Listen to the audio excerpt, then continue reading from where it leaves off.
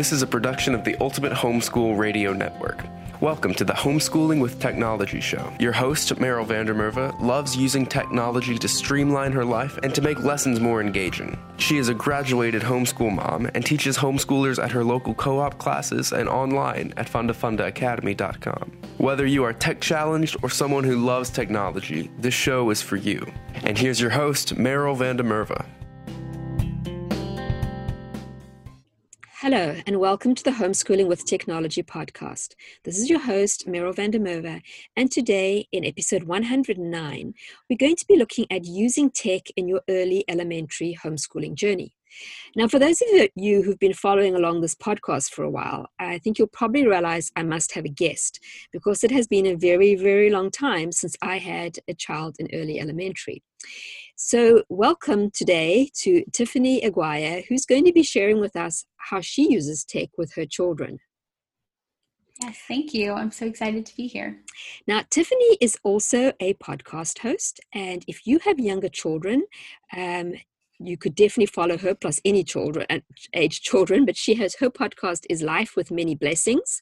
And I will have the link to that. It's literally lifewithmanyblessings.com, but I'll have the link to that in the show notes, and you can find the show notes at homeschoolingwithtechnology.com. So Tiffany, before you start to actually share about tech, tell us a little about yourself and your homeschooling journey. Okay, well, thank you. I live here in Tennessee, in the very northwest corner of Tennessee, with my husband and our 3 kids. We have one 7, a boy who's 7, a girl who's 5, and another boy who is 3. So that is super fun and exciting and always busy. Right. Yeah. Okay, So why did you decide to homeschool? Well, I was actually homeschooled myself growing up from 6th to 12th grade. My parents decided to homeschool me and my sister. And so when I met my husband, before we even really got engaged or anything, I was just like, okay, before this gets too far, I'm going to homeschool my children. So if you're not on board with that, hit the road. So he didn't really have much choice in the matter, but he's grown to love it. He had no clue what it really even was back then, but he loves it. And we love being able to we both work from home and homeschool the kids. And so it's great. We love it. Right. Well, great. Okay, so let's get straight into the topic. Now, those of you, again, followed on for a while, know that a lot of the topics we cover are more for upper elementary, middle school, and high school, just because that's what I know.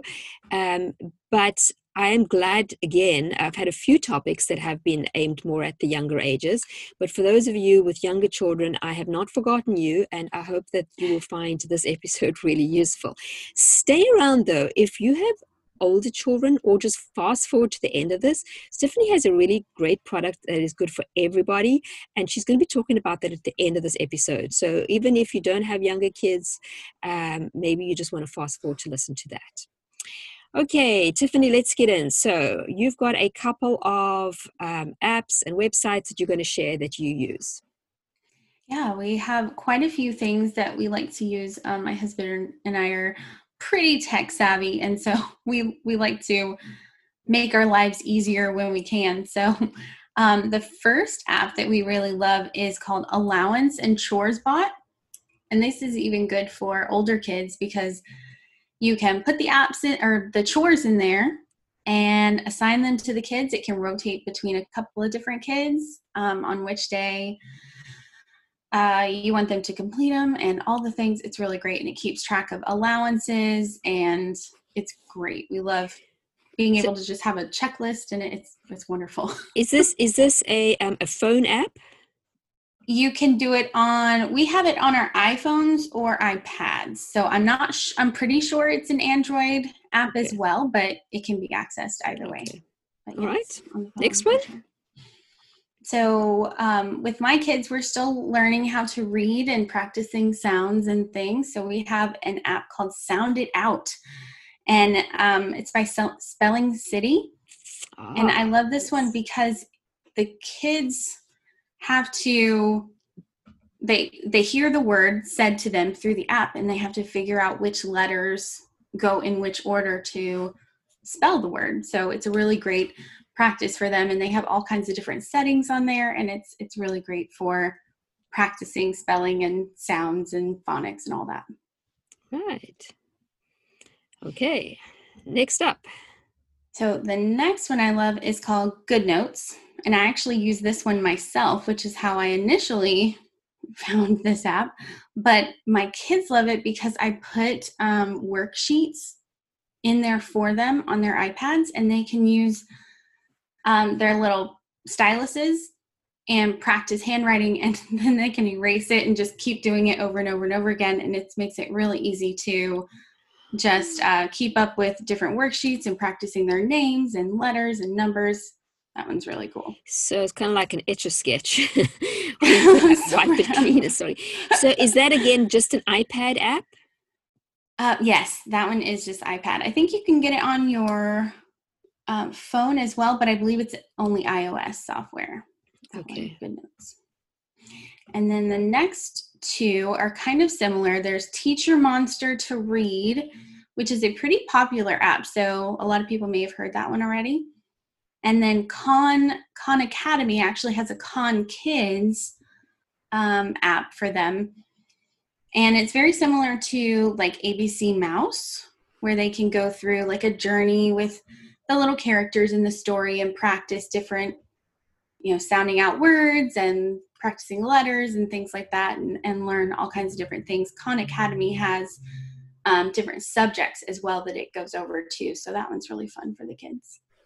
Right. And the reality is that you really want to introduce your kids to tech and to use tech from a young age. I notice that there's often, we swing from one direction to the other, that I'll find people who just constantly give their kids iPads to keep them quiet, and the kids never learn to do anything without tech. And then there's, on the other side, there are all those who don't want their kids to touch tech because they don't want them to get hooked on tech. And so they don't give it to them. And those are the kids that then when they get to my high school online classes, it's a disaster because I assume that they know how to do the basics. Wow, yeah. And when they start asking me things that are really obvious, and I realize, oh no, they didn't learn to do these things. So, I'm sure you obviously, because you like tech, would agree with me that, you need to start your kids when they're young in a controlled fashion, make sure they understand how to use it, but don't just, you don't want to give it to them to do school on 24/7. Right. No. Yeah. It's been a difficult road trying to figure out the balance. My husband leans more towards the just give them iPads for everything. And I lean more towards the let's not let them touch iPads ever. So we kind of balance each other out in that respect. And that's what, you really need that. My dad always said that the hardest thing to achieve in life is balance. And as I say, I see both sides of it because, as I say, when you never let your kids just have free play and you never let them be sitting around building with Connects, when you don't ever let them be bored, then, that's a problem. They need to learn to be bored and to come up with their own ideas to play, etc.